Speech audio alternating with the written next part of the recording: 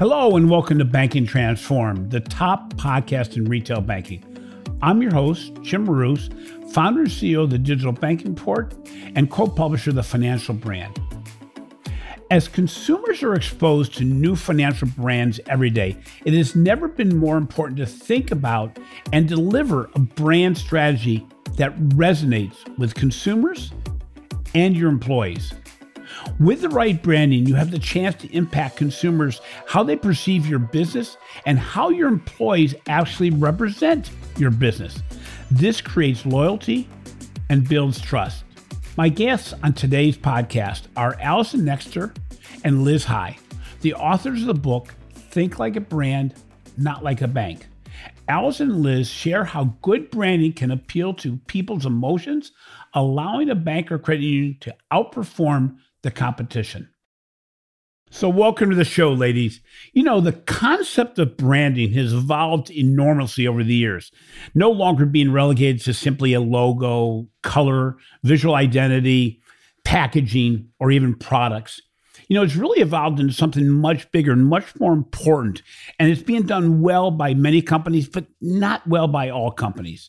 You know, done well, branding can change how people perceive your brand, generate new customers, actually improves employee satisfaction and increased brand value. So, Allison and Liz, before we start, can you provide our audience a little background around who you are and what you do in your daily life besides write books? Sure. So happy to start. And thank you so much for having us, Jim. We're both big fans of this show. So I'm Allison Nexter. I've been a marketer and sort of brand person for going on 20 years now. So I started when I was a very small child, and have a lot of passion around building momentum, building buzz around brands, and building excitement. And really been fortunate to work with brands in the sports world to financial services and beyond. And Liz and I have had a almost 6-year collaboration. It didn't take us that long to write the book, but we've been working together and been friends for about that long. So we were excited we got the opportunity to write a book together. Same thing. I obviously started work as a much younger child than Allison. So I've been in the marketing and branding industry for close to 30 years now. Similar to Allison, a very diverse background working with major brands. My kind of passion is where the emotion and intuition of marketing meets data. And that's kind of how I found myself in the technology world, developing a real passion for banking and for fintechs. And really the book was an expression of all the things that, both of us have learned across our careers, and particularly the real work that we've been doing together with banks and credit unions over the last kind of 5 or 6 years. So I was lucky enough to get a pre-release version of your book, Think Like a Brand, Not a Bank, 5 practical strategies to unlock innovation, connect with customers, and grow. So what motivated you? I mean, I know you're both in the branding area, and in the banking area, obviously, but what motivated you to write your first book on this topic? Allison? Great question. Well, I'm not a formally trained marketer, which may or may not be surprising to you, Jim. So my personal goal was to try to collaborate on a book that I wish I had when I was starting. And Liz and I just had so many stories, so many experiences. We've been talking about this concept for really the entire time we've worked together. So it was about bringing it together and hopefully being helpful as much as we can. I mean, just really echoing what Allison says, these are things that we talk about every day. And what we were discovering is that banks and credit unions had really the same kind of questions. A lot of them are going through the same kind of challenges. And we just felt that this was a way to give everybody a sort of an opportunity to just think a little bit differently, and to make some even small and easier changes to the way that they think day to day. So kind of we're not revolutionizing the world of marketing. We're really bringing things that have been core tenets of how brands get built and making sure that they apply especially to banks and especially to credit unions. So it's like wisdom, but made super relevant for people's day jobs. You know, Allison, the book starts in a really good spot because it kind of pushes the point that there's a financial relevance to building a strong brand. You give a lot of examples, a lot of research has been done in the marketplace on why building a strong brand is more important than ever. But why is it more important than ever? What are some of the financial ramifications of a good versus a not so good brand? Yeah, that's a great question. I mean, we do try to make the business case for brands, right? One of the points of the book is brand is not soft and fluffy, right? It's not colors, it's not logos, because to sell brand first thinking within your institution, you have to know your audience, right? You have to position and sell it internally before it goes externally. So to do that, when you think about the constituents within a bank, you have to make the financial case. Things like brands that are emotionally engaging in financial services have a 30% higher lifetime value than bank brands where they don't have an emotional connection. 30%. So you can kind of do that math. You have to think about compliance. You have to think about all of the different groups. So we did try to provide data so that you can be that change agent within the bank or credit union or fintech to really get to that brand first thinking. So there's ramifications of not doing it. And we all, I think, have our favorite examples in our head, which I will not name here. But I actually think there's a larger opportunity than ramification. And that opportunity is, of course, profitability. That opportunity is getting into new and different niche markets. And so, if you think about the brands you know and love, banks have that same opportunity. They absolutely do. If they adopt that brand first thinking, there's really not a huge difference. There's highly regulated industries, highly complex industries that people love. And I think that can happen. I know it can happen with banking. So, it's interesting, Liz. I was in banking, in a bank, started my career in banking probably before either one of you were even born. And the reality was back then, advertising and branding was kind of a big thing. A lot of the people that were in marketing were actually advertisers in the past, and a lot of that Mad Men mentality. And yet, in the recent past and not so recent past, many financial institutions seem to have walked away from branding, maybe because they thought it was warm and fuzzy versus tactical and direct. Has the focus on data, analytics, and digital transformation maybe distracted financial institutions from really keeping a focus on the overall brand as well? I think that's a really interesting point, and I'm glad you asked me that and not Allison. I think, again, one of the reasons that Allison and I work so well together and the book came together is that we both kind of personify what we feel banks and credit unions require, which is that innate, emotional, intuitive understanding of market, customers, and outcomes together with data. And I think that the two have to come hand in hand for a brand to be successful. And I think one of the challenges that banks have today is they haven't gone far enough in the kind of digital transformation. There's been a lot of focus about taking, what people thought was their brand and putting it online. So the same experience, the same products, but now brought through a different channel. That shows kind of a lack of maturity around how data can be used to generate amazing experiences, which brands do really, really well. And I think for me, getting closer to thinking about predictive analytics, getting closer to thinking about delivering real-time experiences through that digital transformation is when the brand will truly come to life. Because personalization has to be much more than, remembering your name or, having a picture that means something to you on your homepage. It needs to be about being hyper relevant when people are on a customer journey with you. And to me, that's brand and technology together. You can't really have one without the other. in today's market. Well, Liz, sticking with you, the first chapter of your book talks about mindset and how banking is traditionally focused on products as opposed to customers, despite what the financial institutions talk about. The reality is they still financially look at products, services, things of that nature. How can an organization combine the tangibility of products with the emotion of effective branding? So for me, and again, I know, Alison, you feel really strongly about this too, is that the kind of the future of, effective financial services is going to be where the product and the mission kind of intersect. So we talk in the book a lot about product isn't credit card, product isn't savings account, product is the mission that your institution is on. And if you think about some of the brands that, we talk about in the book that both of us kind of love, that everybody loves Umpqua because forever they have been innovating, creating experiences that are all about bringing their customer into an experience, not into a bank.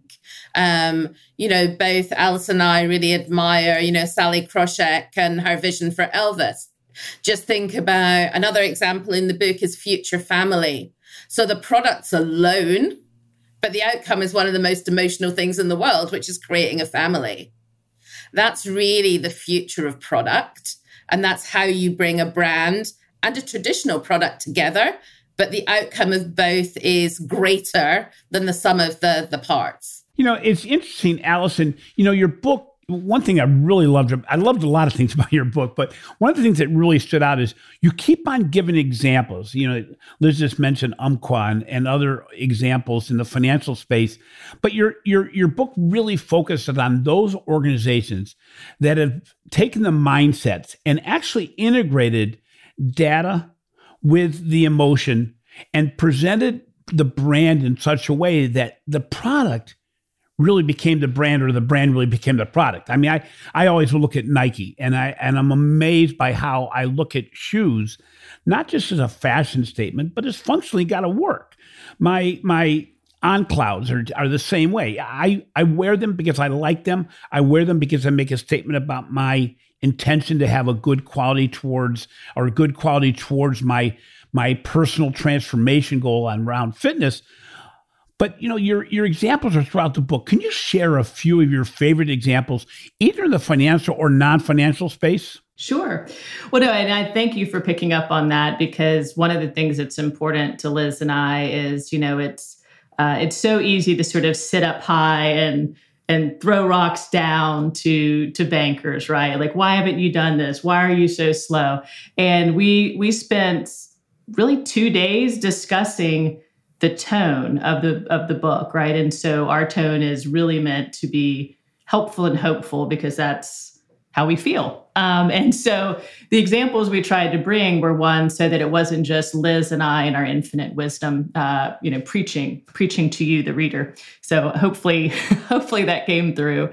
There's tons of favorites in there. One that I just is near and dear to my heart, probably because of the size of the institution and the people around it, is actually Locality Bank, which I know you're familiar with, which is a neobank in South Florida. And the three things I like about them is, one, Corey, Keith, all the team there, they've declared, even before reading the book, that their mission is their product. And their mission is to serve South Florida businesses because banks have left that area. That's their product. Their product is their mission. So they started with that mindset. The second thing I love is they just want to be Locality. They're not trying to be the greatest small business bank ever or take on XYZ competitor. They know their market. They know the people in their market, and they're just going to serve that market. They're not looking to grow exponentially and break records. And I think that's an amazing, amazing discipline. And the third thing I love is just more personal, which is, I love it when people use swag to create buzz, and they have done so with their Locality hat. And it's perfect for them, because it was completely random. It's just guys that love baseball hats, and it just turned into a thing. So I feel like they've embraced all of the principles in the book, whether or not they've known it. So that's a great example. Of course, Liz mentioned Umpqua and a couple others that I think are, kind of perennial stories, in our industry. So, it's interesting you mentioned Locality Bank, because for those of my listeners that aren't familiar, it's a brand new bank. It built from scratch. And from the very beginning, you mentioned, Allison, the brand was the product. Everything they're doing, they're focusing. I mean, they have a podcast, they have ads, everything else, but it's all about the local businesses. It's not about their products. The products they're building are an outshoot from what the brand is. A great example, and interestingly, the people involved are those people that really believed in this before they started the bank. So, Allison, when we look at the recent past, the pandemic has obviously disrupted everything, but it's also changed the way that branding is done and the importance of branding. What do you see as the impact that the pandemic had on the importance of branding in financial services as it relates to trust, value, competition, and growth? Well, trust is definitely a piece that we talk about. We provide a good amount of data in the book on how trust has changed, right? You would think that trust in financial institutions, would increase during the height of the pandemic, and it did. But then unfortunately, it went down precipitously in financial services when other industries went up. So a little bit of a missed opportunity there, nothing irreparable. But I think the pandemic, or just the focus on digital, has given banks, credit unions opportunity, I think, really for two things. One is you can't lean on I know my customer or member because I overheard this conversation in a branch, right? Which is a great conversation, but is not data, is not a trend. It's a nice interaction with the customer. It does not mean you need to make business decisions on that. So as strange as it is for me to say, data is a lot more important in branding now than it ever has been, and getting into that predictive kind of piece. I think the second thing is you can make more mistakes. If you come up with some amazing brand, you don't have to put it in all 41 branches and everyone has to have the right thing on their shirt and all the things, and then it's just, it's a failure, and then you got to shut all of that down. There's some element of play, some element of experimentation that you can do now that I think is extremely exciting. So you put that data, which is maybe not as fun, Liz, and then the fun stuff, and you put it together, and then you've got some really interesting growth opportunities to try. So I think the stakes are actually higher in some regard and lower in others. And there's that, because we really try to talk about not thinking in a binary way. There's so much space in the middle. I think it actually opens up the aperture for really any institution. Interesting, Liz, and it relates to what Allison just said. You make a point in the book that branding is not just a marketing exercise, which was really interesting. I had read the whole section twice because I'm going, okay, so it's beyond that. It's bigger than marketing, because I equate marketing and branding as one of the same with some expansion. Can you explain a little bit about what you bring up in the book about marketing not being just a marketing exercise, on branding not being just a marketing exercise? Well, I think when you put anything that's really a significant part of your strategy into a single team, you're reducing the different mindsets that are going to come to solve that problem. Branding to me is culture. It's, yes, a little bit of it is marketing, but it's employee satisfaction. It's really looking at your mission. And no one team, or in many banks, an individual can own that. And it sort of has to start, top down and bottom up, because that's where you get the entire organization believing in the mission, serving to fulfill that mission, and therefore living and being a brand. And if it's about living and being, it can't be a marketing exercise. That's a great point. And, I'm thinking about a couple of examples. I look at Huntington Bank. I've been just amazed how they've stayed on brand and what they believe. And they may not be happy with my perception of, but Huntington Bank is in Ohio where I'm located. And everything they do is that green that they have. But more than that, I really see them as the Southwest of financial services. They really seem to be out for the customer. They do a lot of things on the basic really well. They try to avoid the nicks and knacks that financial institution team seems to do when you're getting feed here and there. Delta's another one. Delta, it amazes me, and they've all had challenges recently, but it amazes me how they stay on brand and their employees live it. I mean, you can see it as soon as you get to the counter. It feels different. You can see it when you get on the plane. It feels different. And they do a really good job in presenting who they want to be and who they aspire to be, as well as who they are today.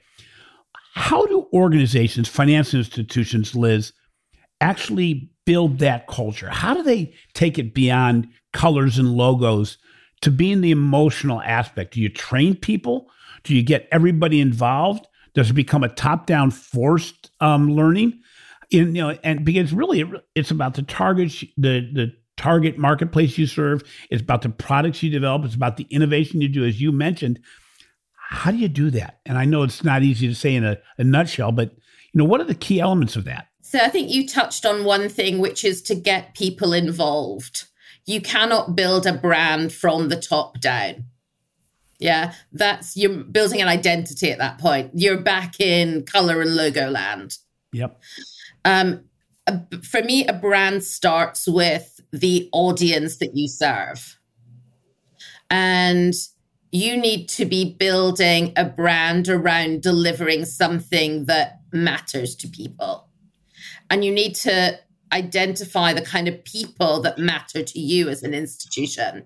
And I think one of the trends that, certainly Alison and I are behind is this concept of creating financial institutions that deal with a niche market that really gets underneath what people need and want.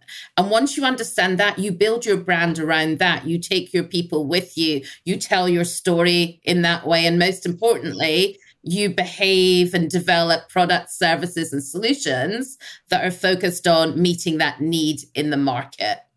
Yeah, that's not top down. That's the broadest of kind of bottom up, but that's certainly our philosophy on how to build effective brands. Yeah, if I could jump in there, it's because you hit on kind of aspiration, right? So Logoland is expressing your brand as it is today. And brand is what you aspire to be.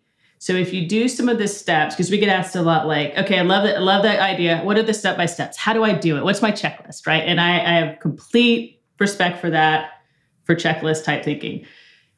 If you do the work that Liz just described, really think about the audience and remember that your audience are also the people that work for you. If you set that, the other pieces aren't hard. I know this sounds like BS, but think about the amount of sort of natural momentum and FOMO that gets created around brands in our space that just come out of nowhere. And people are like, what the heck? And you dig in and you realize you spent like $5 on marketing and you're like, we can't possibly do that. But you can. There was not a step-by-step checklist that you missed. What you missed was this part over here that is messy and can't fit in a document, but can be done, right? Around the mindset, around the aspiration, because then everyone naturally moves towards a great goal. They will absolutely naturally move towards it. You just then have to corral it. You don't have to do the training, all the things you talked about. No, they will naturally move towards it if it's really kind of set and articulated in a way that is inspiring and aspiring. I know this sounds a little woo-woo, but I've seen it over the past 20 years. I've lived it. I'm living it. And it can absolutely happen. So the step-by-step part, the hard part is over here. The execution part, it takes care of itself in most cases. Well, Alison, sticking on that, your book breaks down branding into 5 major principles of branding or strategies for branding. Can you give a Cliff Notes version of these principles? But more importantly, which of the 5 principles do you think financial institutions right now need to focus on more than ever, either because it's going to have the biggest upside or because the gap is the biggest between what needs to be done and what is currently being done? Okay, so I thought you were going to ask me to rattle off all 5 principles in order of my favorite. So yeah, Cliff Notes version of the 5 is, you mentioned earlier, it starts with mindset. Mindset matters, right? And we sort of take folks through a process. So at the end, you sort of know when you're there, right? Which is another question we get. Like, how do I know when I'm thinking like a brand? Like, what does that look like? So, there's things, about avoiding binary thinking, the importance of data, all of these sort of principles. But my favorite one, and the one that I encourage people to do, which is probably not surprising to you, Jim, is sometimes do the counterintuitive thing. Sometimes just do the counterintuitive thing. Because the privilege of working in this industry is that so many people have been doing this for so long. And it's easy to see that as a negative. But I think it can be a huge positive, because you want to talk about the power of doing a counterintuitive thing when someone walks into the room and they've been the department head for 25 years and they look the part and all the things, and they're like, you know what? We're going to do the opposite of that idea. We're just going to actually try to see if it works in reverse. Because to me, if it works this way and that way, you've got a winner, right? So there's so much power in that. That makes people sit up and take notice. Going back to our aspiration, I think Iroquois Federal Bank is a great example of doing the counterintuitive thing and coming out with a bank for newlyweds from a very traditional institution to a very not traditional take. That Chip did the counterintuitive thing, literally in a room. And so, Liz's favorite story is, Chip comes in with this stack of wedding magazines and was like, we've got to do this. And everyone took notice, right? So doing the counterintuitive thing also helps with that kind of that step-by-step that people want on kind of how do we know we're there? How do we know what steps to follow? So that's my favorite principle, but I'd be interested to hear Liz's if she has one. Yeah, go ahead, Liz. So I, maybe it's because I'm Scottish and a little bit cheap, but one of the principles is this idea of kind of cue the remix. So as someone who's worked in innovation for a long time, there's a lot of fear around this idea that to innovate, you have to start with this blank piece of paper. You need $1 million and you need McKinsey.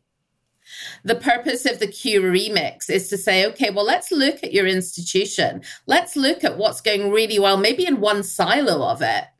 And let's think about how we can take the thing you do brilliantly and make it applicable somewhere else in a different way for a different audience. So really, for me, that whole thing about starting small can actually achieve some really, really new things. And that's often a nice way to get into the idea of thinking like a brand.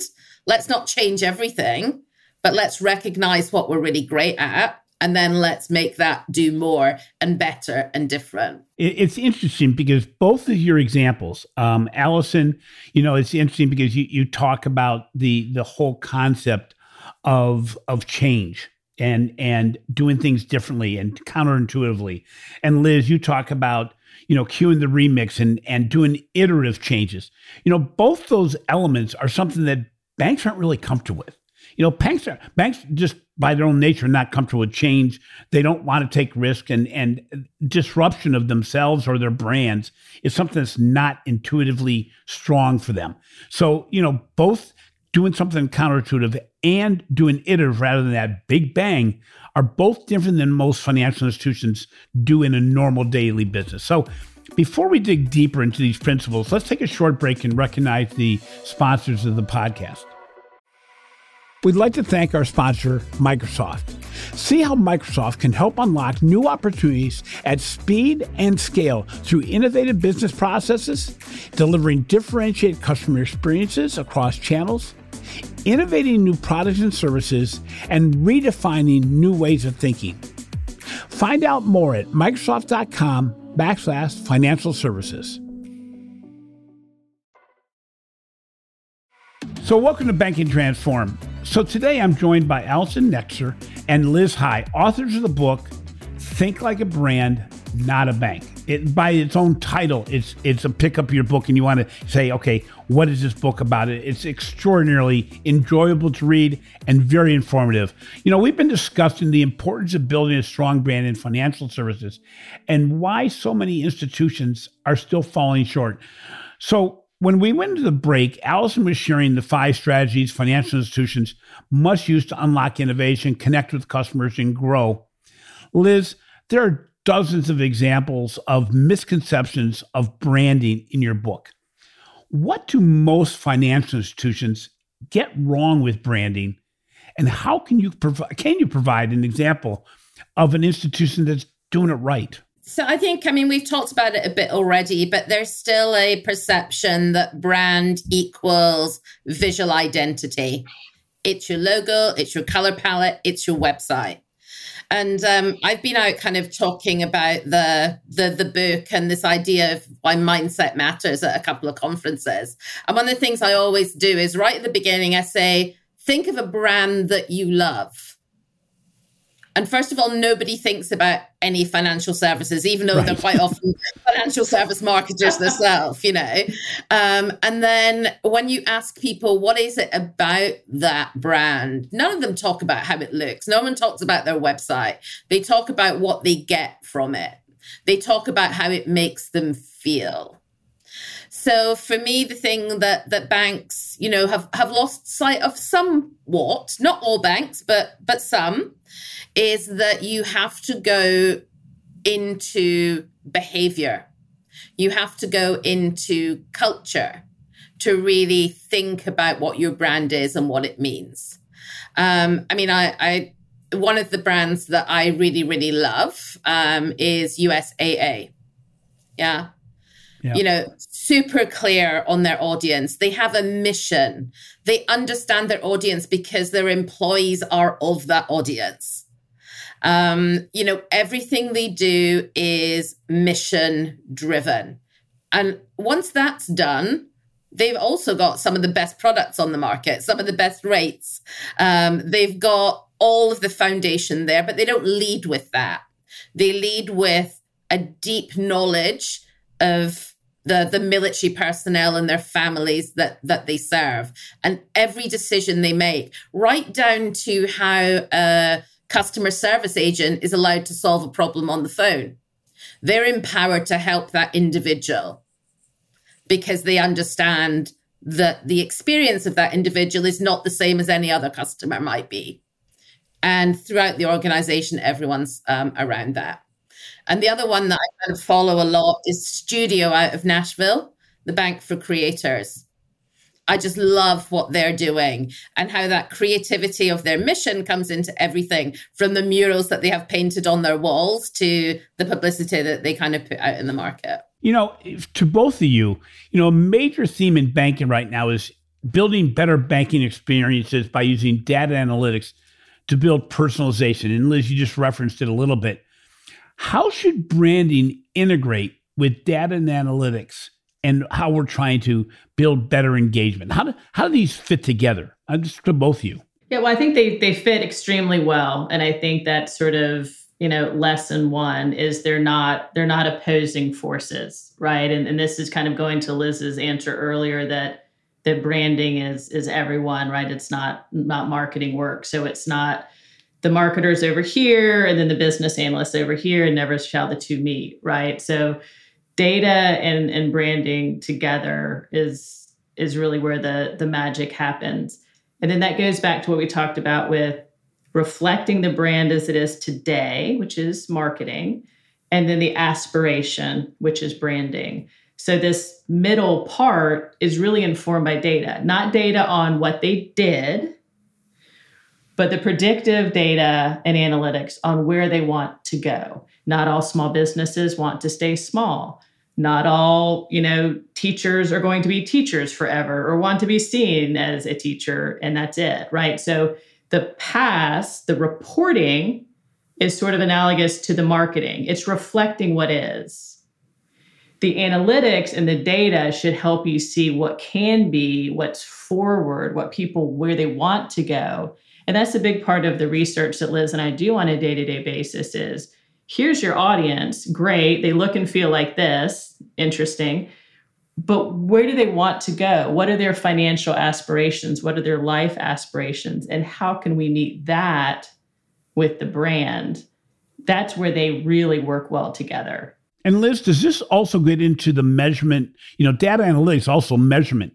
Is this where you also use data analytics to measure how well you're doing? Because actually, if the marketplace doesn't see your brand the same way you're trying to present it, you've kind of missed the mark, haven't you? Yeah. No, completely. I think measurement is critical. But one thing that I would say is that not all the components of brand are measurable. Okay.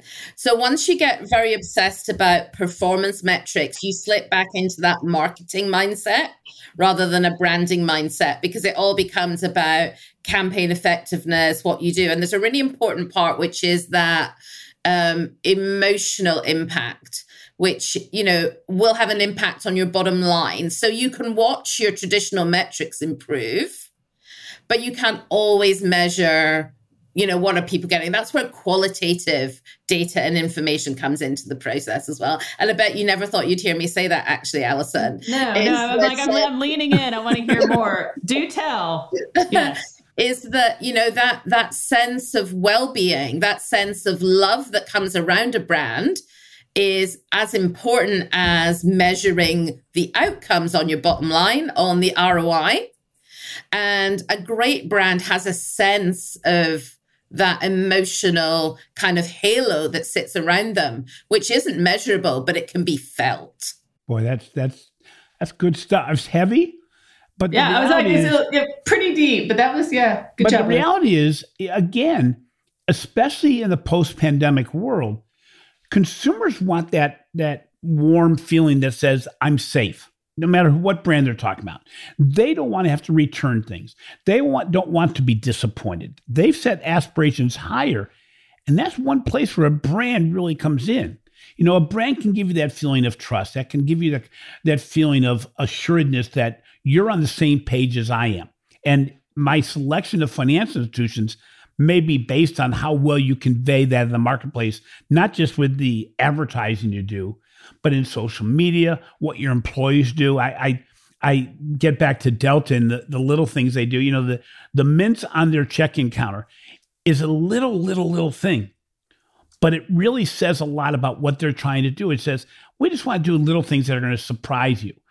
Their employees are, almost every example I've ever had, are extraordinarily helpful. That's hard to build, but it's part of the brand. Alison, when we start talking about banking and branding, we can go on forever. I mean, this podcast could go on for a few hours, but we're getting to the end here. Sure. Where should a bank or credit union start? I mean, at the end of the day, your book is a wealth of information. It's like a textbook that you want to read, and you get, as you guys both said, you get inspired by it, you get enthusiastic about it, but at the end you're going, okay, I want to do something. What do I do now? So where should a bank or credit union start? And can a bank or credit union do it themselves, or do you really suggest partnering with an organization that can really assist them in their branding process? So I think the where is as important as the when, because your when can get way over here if you focus too much on where to start. So my answer when I get asked that question is, if you've read the book, start where you feel the most passion. It's not meant to be like in order. It's not a step-by-step. So whatever you know your institution best. If you're like, I think I can get people on board with the counterintuitive thing or whatever it is, start at the point of least resistance, because starting now is more important than where you start. It's when you start, and you need to start now, right? The old adage about, best time to plant a tree 20 years ago or today. So that's my ask. And that's a very personal decision for the readers, because you know your culture best. And then depending on what you pick, there are lots of resources out there with outside groups that can bring perspective. But I would only do that because there's a difference between collaborating and outsourcing it. Because if you love one of these things and you want to do it, you want to like hold it and own it, and you can get other people to support that. But don't be like, oh, we should really do this. Let's call XYZ and have them do it for us. Wrong answer. Because you don't have that internal conviction around it yet. You want to be obsessed by it and then try to bring as many people around to get to that faster as opposed to doing it for you. Because if you want them to do it for you, that's a great marketing exercise, but that is not what we're talking about kind of in the book. So start at the point of least resistance, take it as far as you can so that you can just get obsessed with it and then get people to help you get there faster. But you've got to decide that piece. Because I think the last thing, sorry, I get super passionate about this, is bankers listening, you are not as far off the mark as you think you are. You are harder on yourselves. You hold yourselves to a higher standard than anyone else possibly can. You're in a better spot than you think you are. I promise you. So start from a place of confidence and move forward, as opposed to we're screwing up, we're backwards, we're too traditional, but you're also a lot of other things. And so like Liz mentioned earlier, this is about bringing those things to the fore, not taking the 125 years of bank history, putting in a trash can, having some weird looking logo and making up a word. Like that's not what we're prescribing. So finally, Liz, when anybody writes a book, at some point or many points during the writing process and researching and developing it, there's an aha moment, something that completely surprised you from where you thought it was going to go or where you were going to think. And you get diverted, you get surprised by something either good or bad in the process. What was your aha moment? I think for me, it was actually it's the last of the 5 principles. And we talked about this idea of getting away from thinking about brand in the kind of conceptual way and actually really getting down to thinking about what it means in terms of experiences. And accepting the fact that because as a bank or as a marketer, you have this idea of what your brand should be in the marketplace, sometimes you have to really take people on that journey with you. Sometimes you have to coach people and, kind of take people with you for your brand to really live. And I think I'd really started out thinking, this is going to all be about how to just create these amazing brands that everyone's going to love. But maybe not. Maybe you actually need to invest some time in making sure that your vision and your story is really resonating and people know how to consume it and people know what your intent is. So for me, that was the bring people with you. That's a great point, because sometimes, I think they call it navel gazing. You can miss the obvious, and you can also, just because you aspire to be X, you may be way far off the mark in the marketplace or even among your employees. So some theme that has gone throughout this whole podcast is, this is not a solo journey. This is not a marketing journey. This is something where you need to listen as well as talk, because you need to find out what the current benchmark is and if you can actually get to where you are. And the end, it really gets down to how it makes people feel internally and externally. I want to thank both of you for being on the show today and congratulate you on your significant accomplishment of writing a book.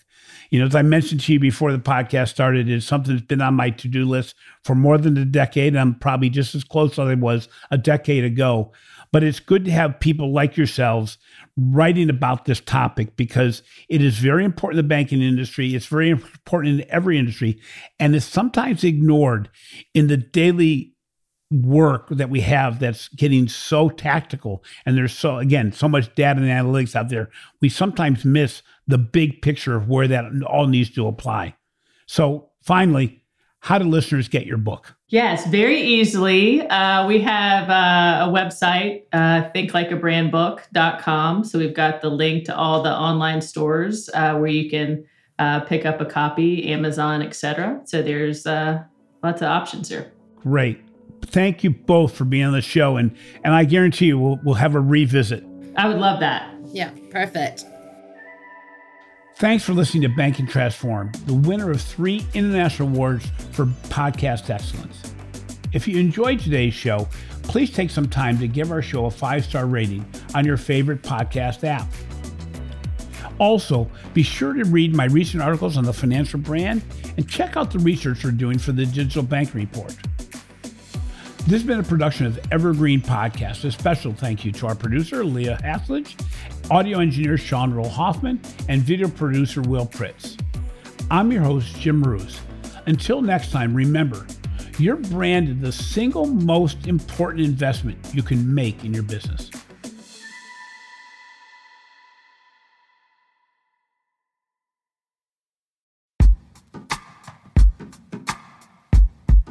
The Jim Stroud Podcast explores the discoveries and trends forming the future of our lives.